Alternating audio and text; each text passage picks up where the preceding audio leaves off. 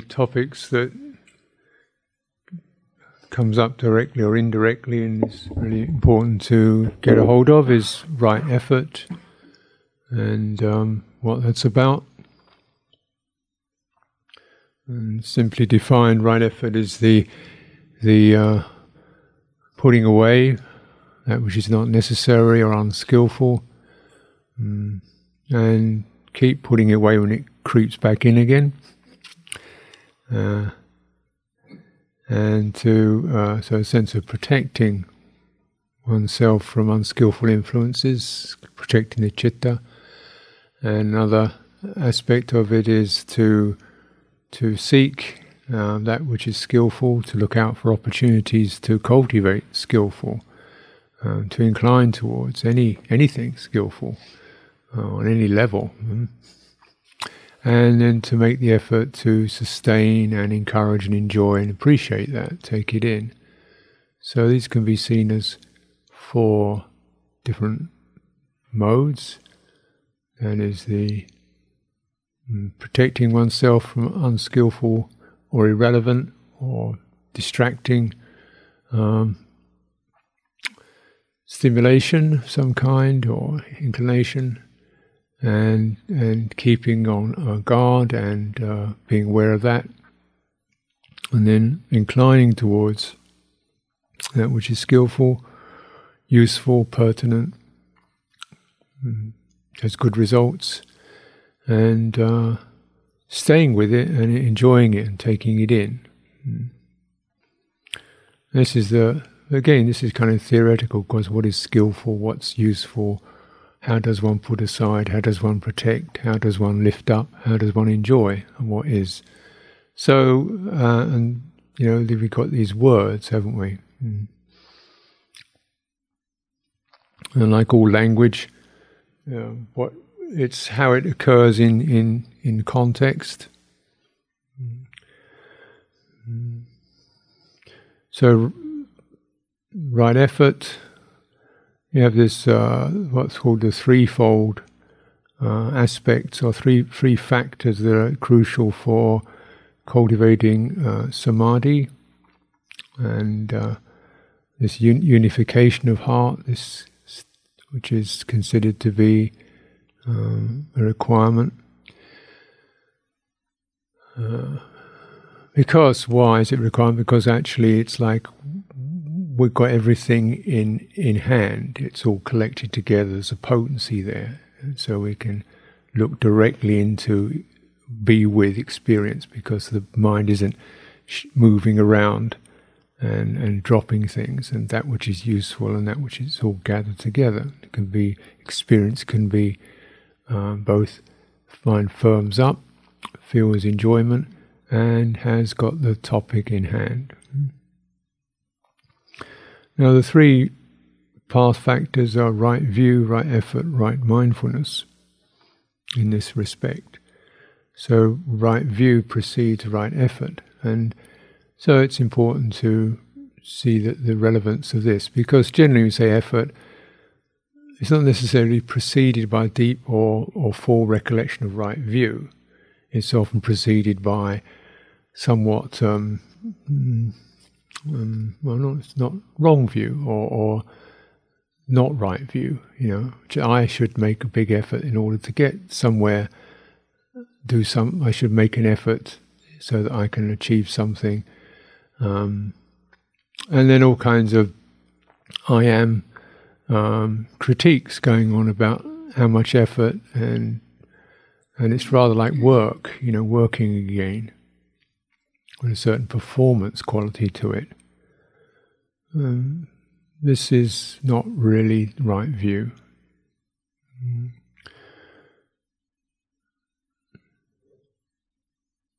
I think one of the kind of abiding features that one finds so often crops up in the mind, which isn't really there in the sutta, is this tremendous sense of self-concern and self-image and self-manifestation and self-judgment, which is quite strong. And this seems to be, conditioned, culturally, socially conditioned by performance, expectations, grades, criticisms, judgments, comparisons, contrasts with others. So this really crystallizes a strong sense of I am, and a rather besieged sense of I am.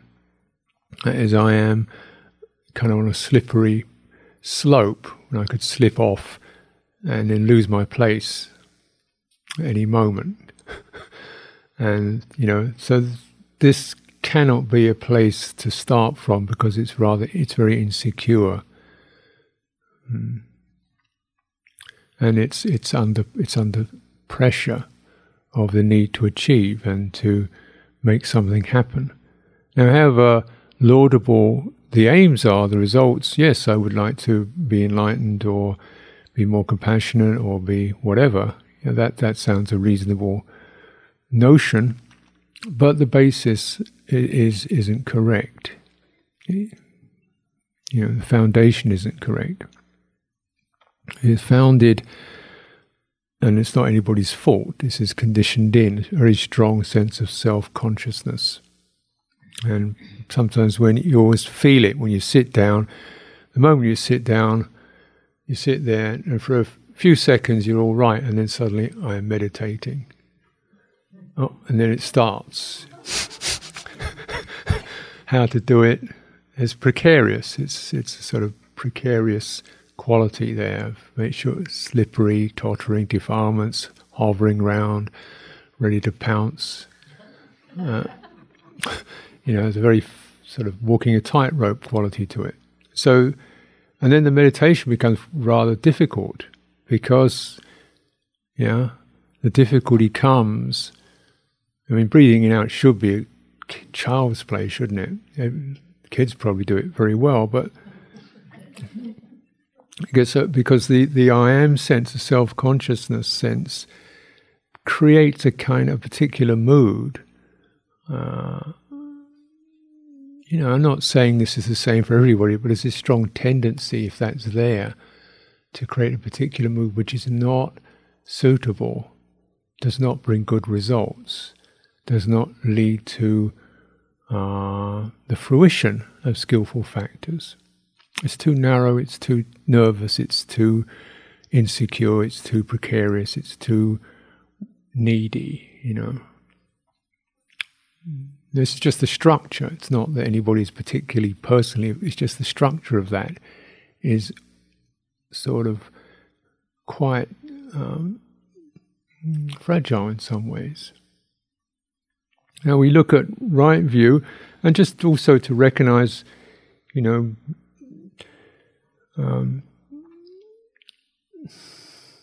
there's quite impersonal language. Right view, there are the results of good and bad deeds. There are the results of good and bad deeds. There is the results of that which is offered. There is the results of giving, the results of sacrifice. There is mother, there is father. There's no the I am doesn't appear anywhere in that list. It's really beginning to survey experience, or acknowledge experience without an experiencer.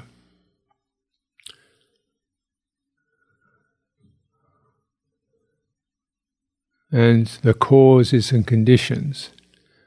There are energies, there are causes and conditions that cause brightening to occur, cause, sort of an uplifting of the citta to occur.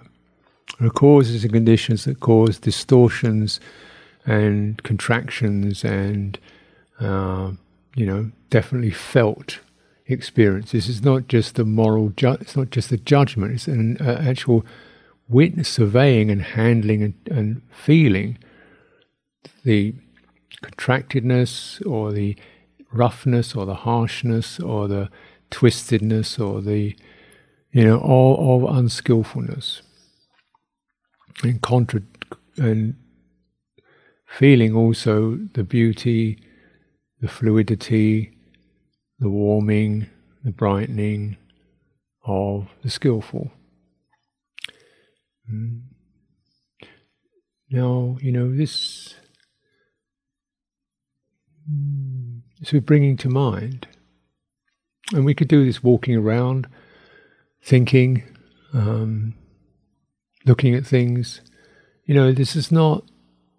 I think it also seems to get so much emphasis on sitting still, which is one particular structure that we can use, a very strong structure actually, and sometimes,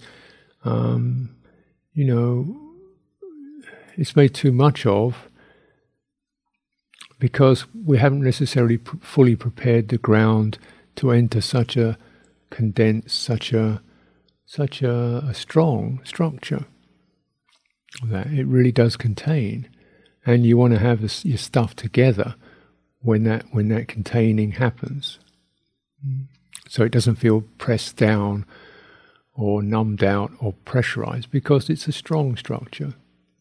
Just sitting still, holding the body upright. That people don't normally do that. Bodies normally move around and converse and interact. So this is quite a strong thing to do. So with right view, we just consider and think it, turn it over and notice. And the Buddha himself said when he was unenlightened, he just noticed this particular train of thought, when pursued, goes this way. Why that particular train of thought is not to be invested in, not to be given energy, not to be withdrawn from. We're just pulling away from that. Citta pulls away from it. Withdrawal. The withdrawal means you don't give energy to it, and you don't get interested in it. When we giving energy to a thought can be jumping on it and wrangling with it. In a way, we give energy to that. So there's a sense of just not my concern, not something to really give a lot of attention or heed to. Withdraw from that. And you withdraw from that by turning towards something more supportive, could be deliberate recollections and considerations of various themes, such as gratitude, kindness, generosity, mortality. There's a whole the Buddha, the awakened one, the Dhamma, the Sangha. Just turning through the mind. Isn't it beautiful that there is a Dhamma? Isn't it beautiful that there is Buddha, awakened human being? Isn't it beautiful that Dhamma can be transmitted and picked up by a whole range of people who can follow that and achieve results? Isn't that beautiful? We just turn it through the mind, just to get a sense of the happiness of the triple gem. It's marvelous. Without, where am I in that list? Am I kind of sort of stream enterer and really halfway on the path to stream entering, or just way down the track from nowhere near a stream anywhere?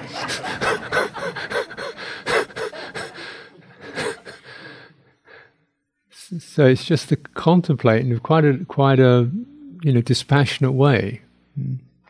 Turn it, and it does have effects. This is why we don't really have to think about ourselves, because there you are.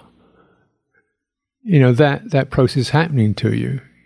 If you turn these things through, it's your mind they're turning through.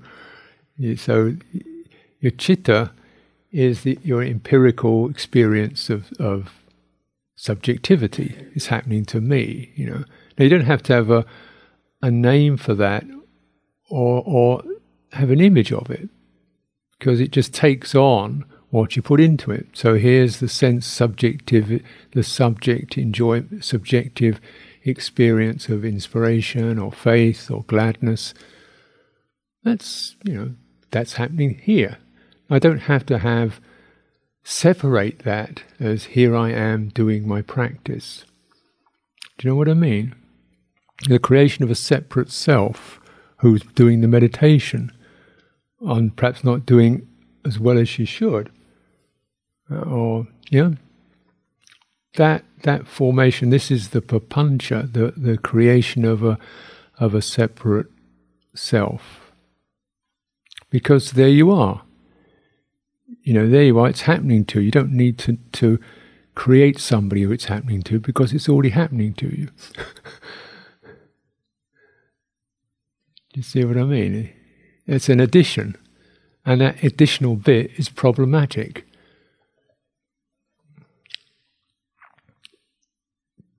It's so there's we just turn things, we just enjoy, like something like the aesthetics of it, could say.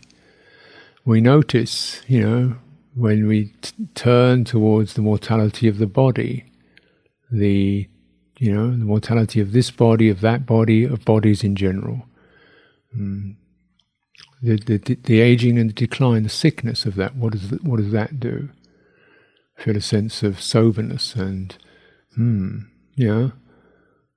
some sense of urgency, and really not wanting to just use this experience rather than just have it of being embodied, rather than have it some kind of trophy. So you begin to let go of the surface appearances of the body and use this experience more skillfully. Recollections. Recollect the bad things you didn't do, which is always a little more helpful than the good things that you did. So just recognize that all the precepts are couched in terms of refraining from, rather than I will be a good person. It's I will acknowledge the intent, the violent instinct when it arises. I will notice that violent instinct. I will step back from that violent instinct. I will let that move through. That's called skillful. So this is something we don't have to. Well, how good am I? Am I good enough? Am I virtuous enough? When's that ever going to happen? But you can notice an unskillful, thought or mood arise and not catch hold of it and let it move through. And as you do that, you also feel that sense of the good when that arises and moves through. Just notice what the unskillful, the one didn't do. Like we refrain from alcohol, killing, stealing, lying, sexual misconduct. Well,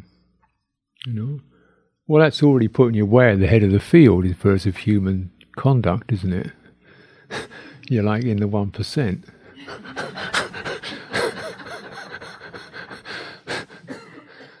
The rest of it is kind of. But you try and create some self-image out of it. It seems silly, doesn't it? A pure little girl. It doesn't work either.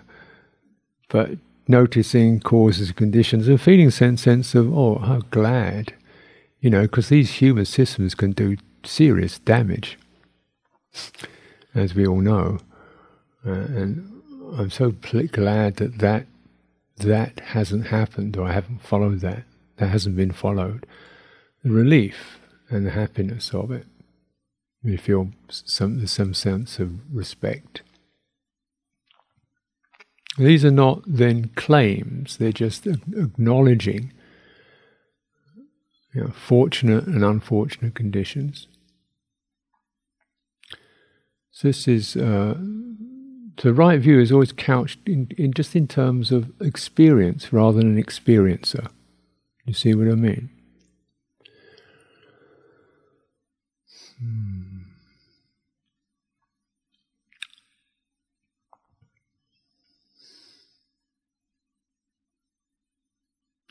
There is mother, there is father, there is some sense of belonging and affiliation, and we're a gift. We are generated through mother and father. This body is generated through mother and father. So this thing is really not mine. It's in a way an ongoing inheritance, a transmission. So we get some sense of even the impersonality of this body, and probably also these mental patterns are conditioned in. Mother, father, also, the society, the sisters, brothers, people, all this, get a sense of that. So really understanding or getting the view of conditionality. Conditionality rather than the view of self. And touching, knowing those, sensing those conditions, conditioned and conditioning experiences as they are. What is to be attuned to? What is to be fully absorbed? What is to be peeled off or put aside?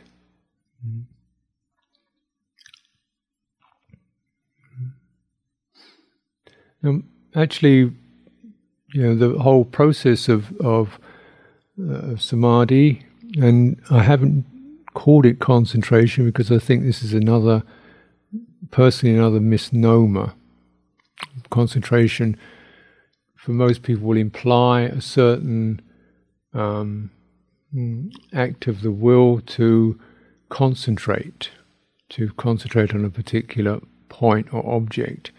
And it seems to imply a certain stasis of position while you hold the object steady.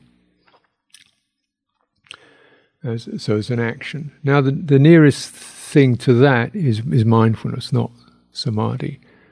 The nearest thing to that particular experience is called mindfulness. Mindfulness is a sense of referring and staying on topic. But actually it's fairly mobile. It's constantly handling, sensing this and discarding. It's a mobile, and it begins through that skillful mobility of reference. The mind begins to discard what's not necessary, gladden and appreciate what's beautiful, absorb into it, and therefore it enters samadhi. Samadhi is a state, not an action. And one of the key themes in this is it comes through absorption, absorbing the good. So all our effort is really around absorbing the good, the skillful and the wise. So there's both the skillful conditions, the understanding of these conditions rather than a person. Why is that so significant? Because if it's considered to be a person, it automatically becomes something that has to be held and as mine. You can't, if it's flowing and moving, so there's got to be some sense of holding and storing and collecting with that. And there's some agency that does that. The agency that does that is called clinging or grasping. And so this is considered an antithesis to what we want to do. Now, so you don't want to be grasping and clinging to an object in order to get into samadhi. Because you see, that's not the process. Now, however, one kind of words it, like really stay with that thing no matter what, or if it's grasping, it's grasping. If it's clinging, it's clinging. And if there's a sense of I am doing it, then for sure there's going to be some clinging involved with that. Because the sense of self is a result of clinging, of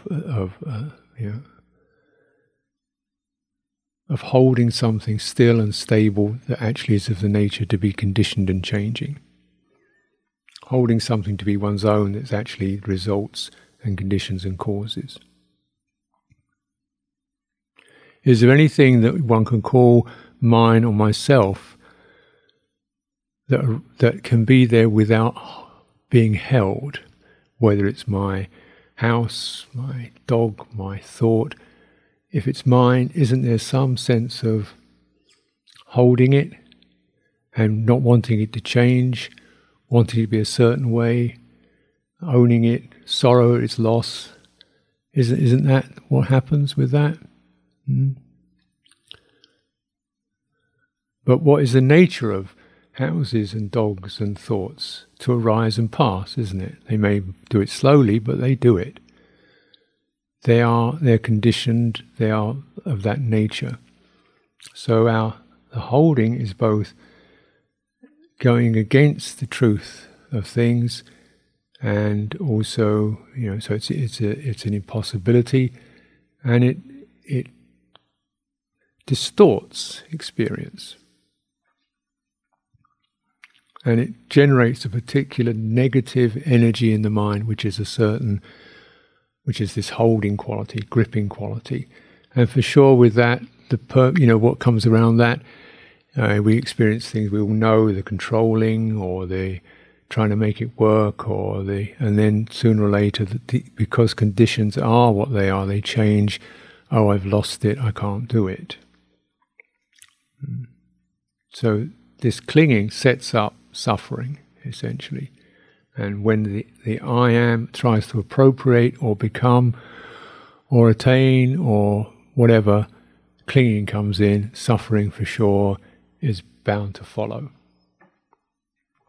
So you can even kind of sense it, like you're seeing something and all right, then here comes some suffering, I'm about to get hold of that. There it goes. Here's some suffering on its way. Here it is, I'm suffering now.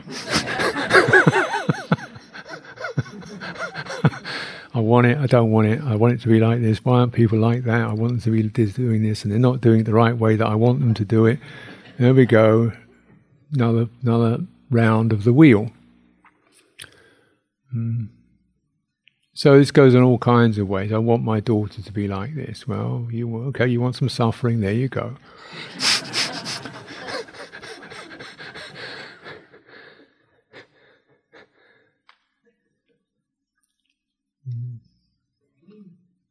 Who said mine, about it. Now, there's different kind of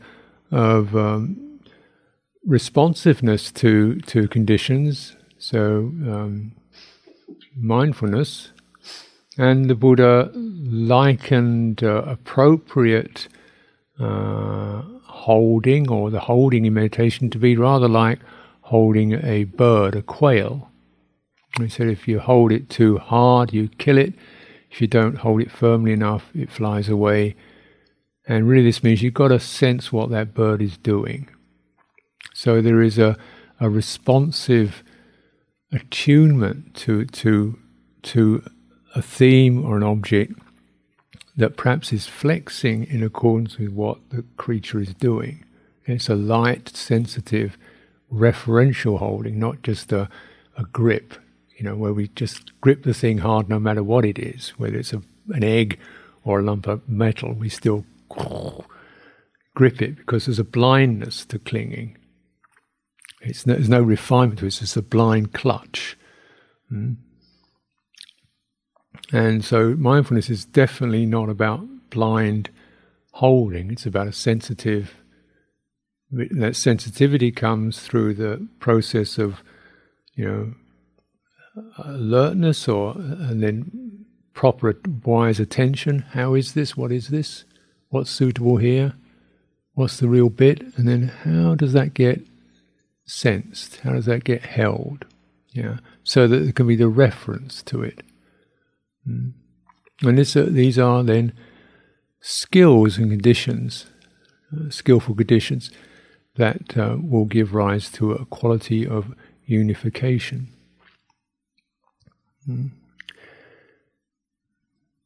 Now, learning the skills is almost like introducing time and time again the citta, the heart, the subjectivity, the I-ness, into the realm of the skillful. And there are various ways of doing this. There's the realm of the sila. We begin to contemplate, sense that, feel that, enjoy that, recognize, you can do this pretty much all the time, and you can think about it, and you can see it in others, and how beautiful people trust each other.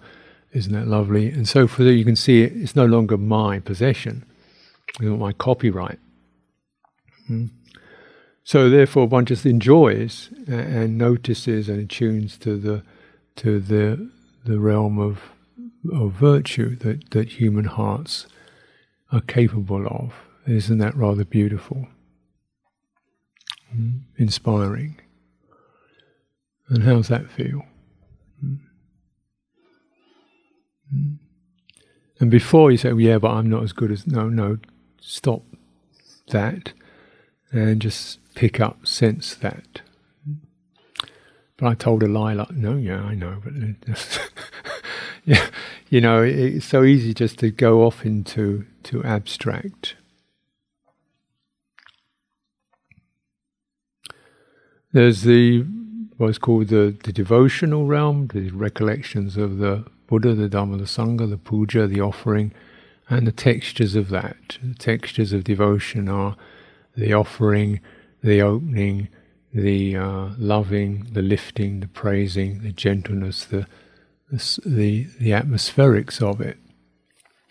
It's not like, waving a rattle and yay, Buddha, but it's kind of a quieter, more tender quality to it, and drink that in. It's notable that we have these images of the great meditation masters sitting out in mountain caves or under trees doing their bhavana, sitting like rocks all day long. But it seems that one looks at the biographies, they spend a lot of time reciting sutras and a lot of time reflecting on the Triple Gem and bowing and chanting sutras. A lot of time.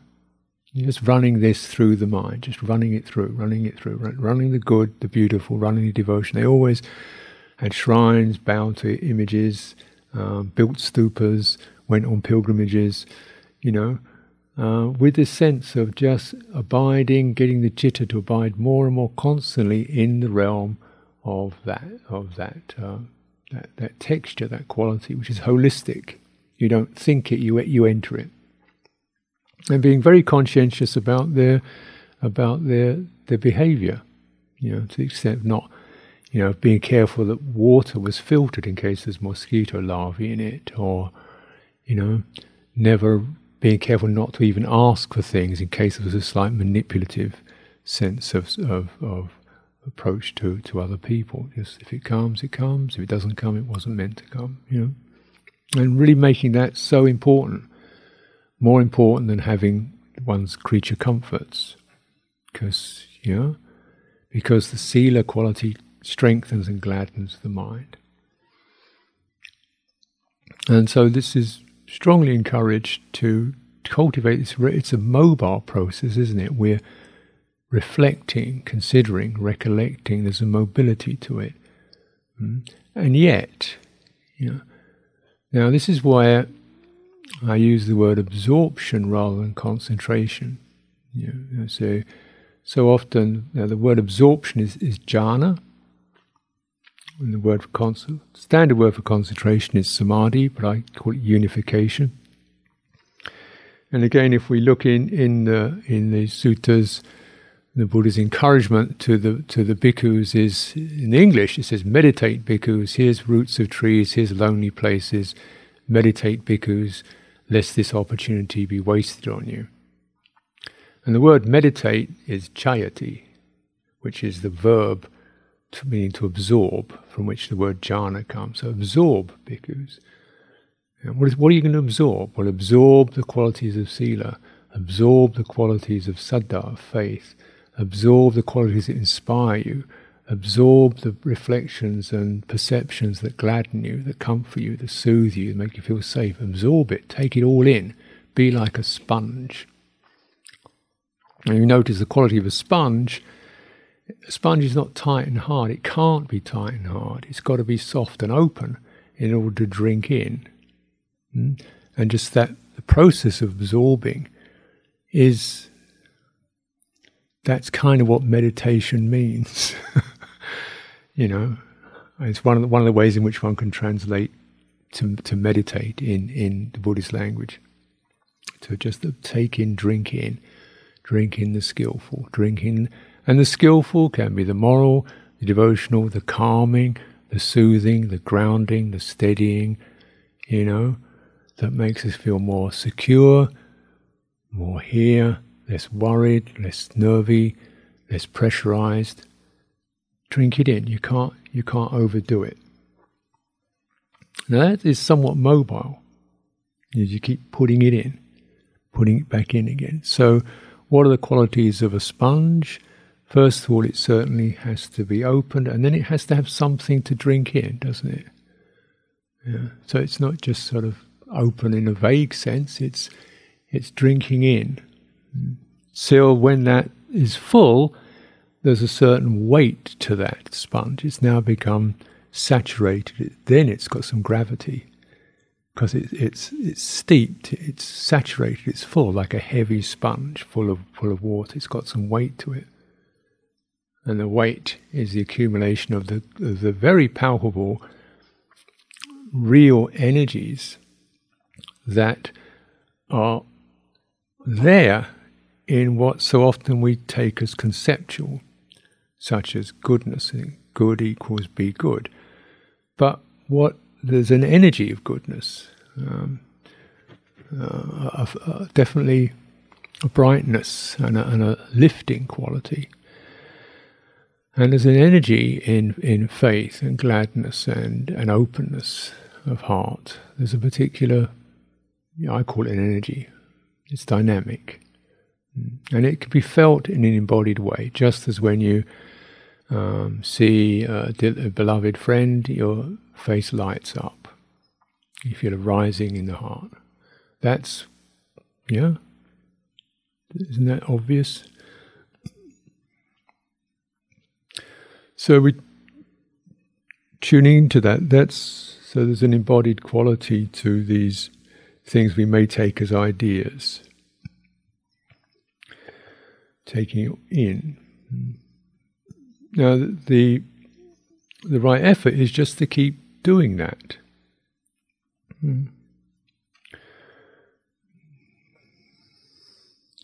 And to keep, shedding or turning away from or discarding, seeing as irrelevant perhaps, is not a bad way of doing it. Just seeing this is not topic, this is not relevant, this is not what I want to absorb. That's it. There's no need to go into a whole tribunal every time you have a naughty thought.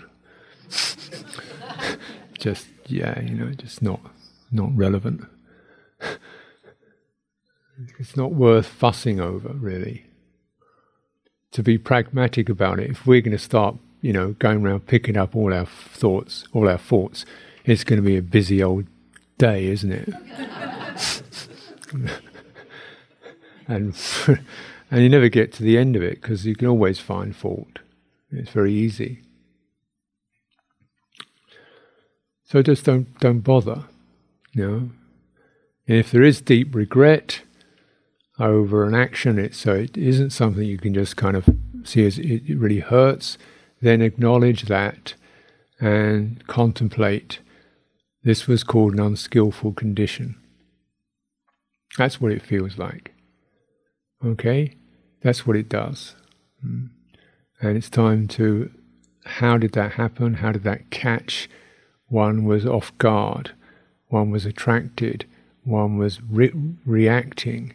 One was in a stressed, insecure state of some kind. Therefore, there was some grasping and unskillfulness happened. Therefore, it's a time to look into that, realize one does need protection, one does need to be careful about one's heart, one does need to have some restraint, one does need to learn to pause around impulses, and now's the time to cultivate goodwill to anyone who might have harmed or offended, and also towards oneself. So the qualities of goodwill and compassion are also qualities to be imbibed and never miss an opportunity to do so. To feel gladdened by the success or the skills of others, rather than, well, I'm not as good as she is. Yeah, well,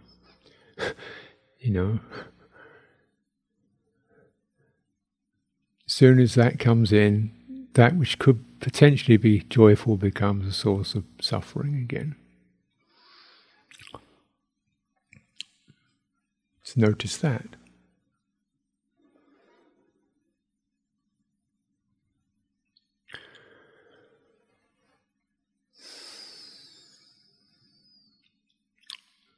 So when we come to, right effort is based upon this right view of the need to sense conditions, the fullness of them, how they operate, and to see which we want to keep aligning the citta to. So, and then the mind can begin to absorb that.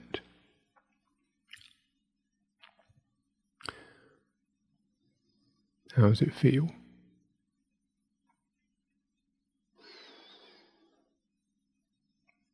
Where does it feel?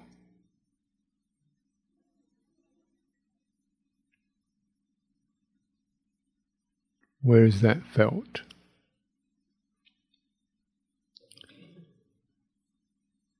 Rather than just conceived. Where is it felt? How is it felt? Rather than conceived. Now that experience of where it's felt, we'll call this body. There's a certain heartfulness. Very often people sense they feel it in their chests or their hearts, or a certain loosening of tension, or a certain softening. There's a certain bodily texture to that experience. This is, obviously I'm not talking about meat and bones, but there's what I call the embodied mind. It definitely runs into our nervous system, and it has physiological effects, doesn't it? If you're anxious or depressed, that definitely, there's some chemicals happening there, and you get physiological effects. Contrary to that, when there is the absorbing, there are definite somatic and, I would think, physiological effects.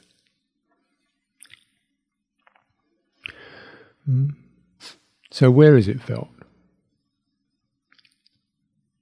Where is happiness felt? Where is gratitude felt? Where is conscientiousness? Where is tenderness of heart, sensitivity felt? Now, you're not looking at the visual body, but the felt body.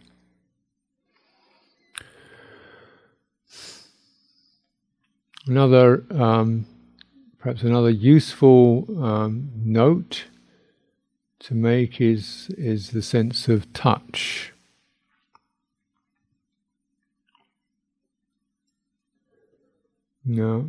Again, there's no... So, because our primary mode of attention, I'd suggest, is based on the visual sense, because that's very... we are quite visual creatures. We don't use our noses or ears as much as our eyes. Let's sniff things out. You look at them. And the visual sense always infers distance.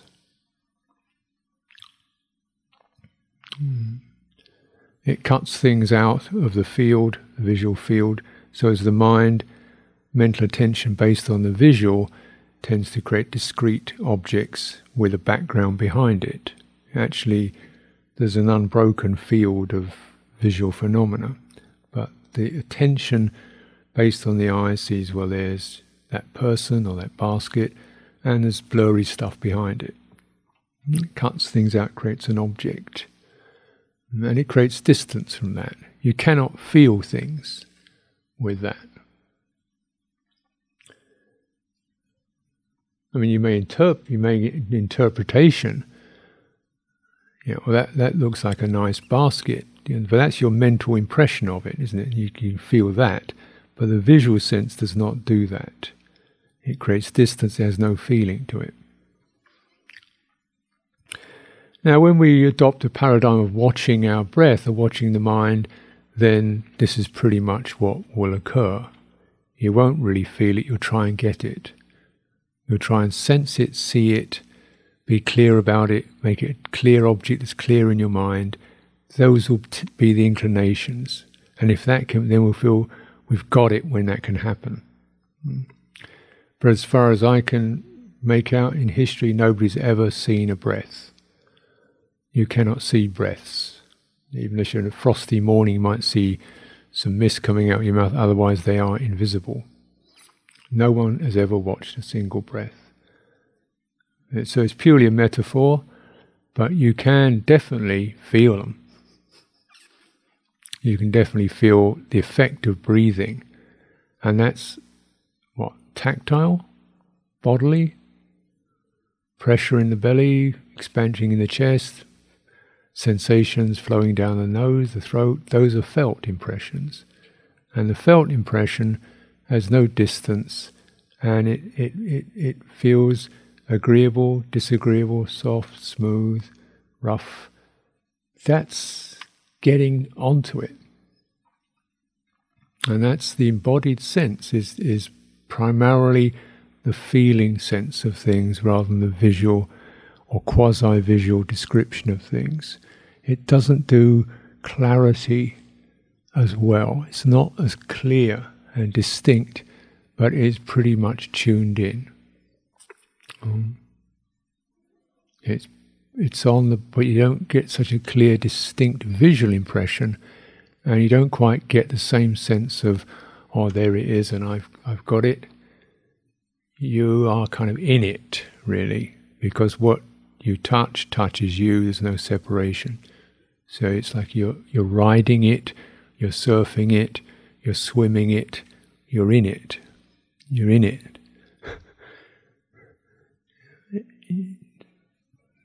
Yeah. And you just need to know how to flow in it and not worry, and don't doubt. And if it's not that clear, it's not that clear yet.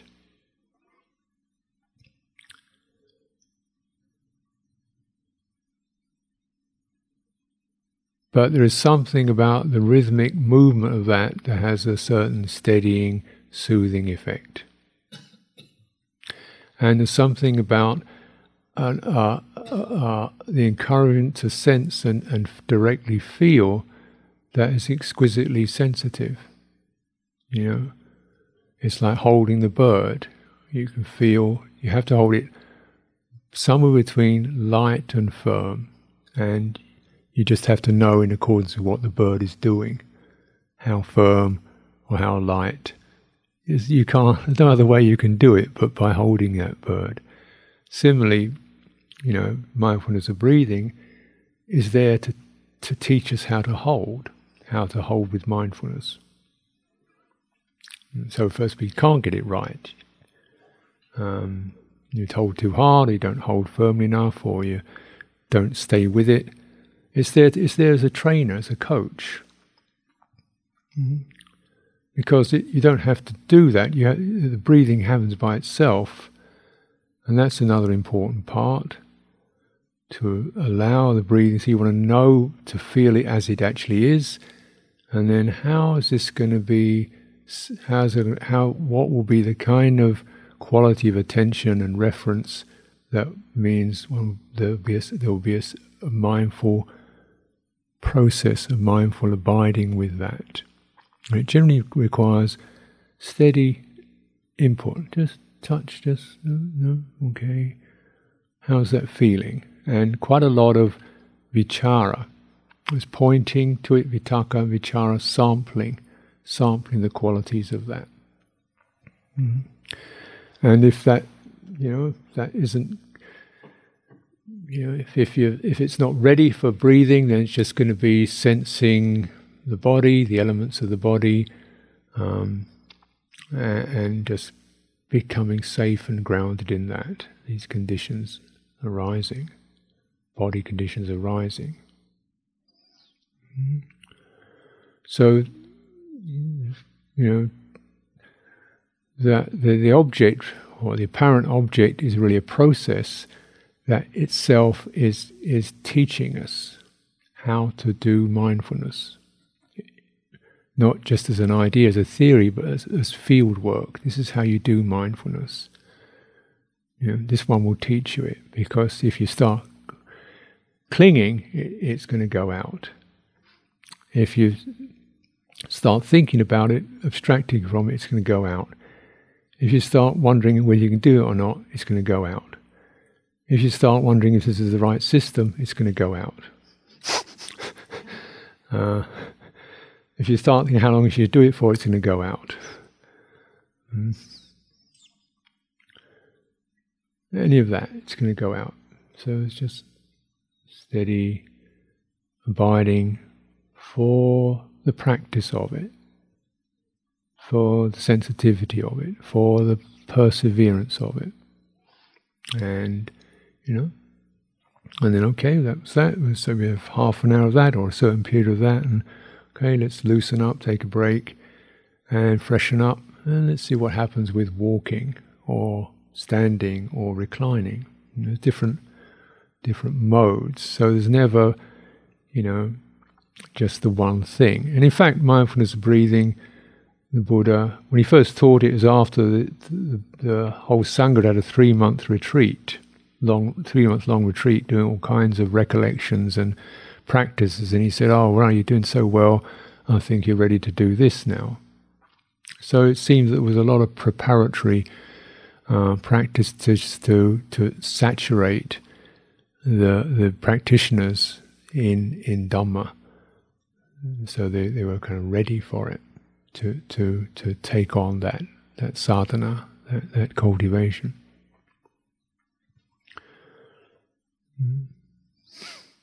What is unification? It means the mind the citta is settled into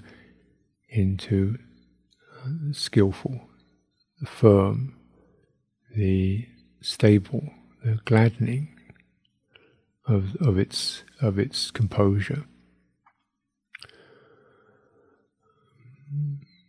So this is more the effort then, is a calibrating and a sensing and adjusting, acknowledgement and direction of intention and energy. Now it may be that sometimes that effort is really quite strongly resolved, or it's more sensing things. This is a fluid practice. And we need to have confidence in the fluidity and base it on, because conditions are variable. It's just the conditions of one's own health, one's stamina, one's vitality. That's a conditioning factor. There's conditions that need to be, one's mind is bowed down with regret or stress or worry. Well, that's a conditioning factor. Those conditions have to be settled, cleared. That's all part of right effort. So till the conditions are ready for a particular collecting form, which is so often we call this bit the meditation, but actually all of it is bhavana. So I'll offer this for your consideration this evening.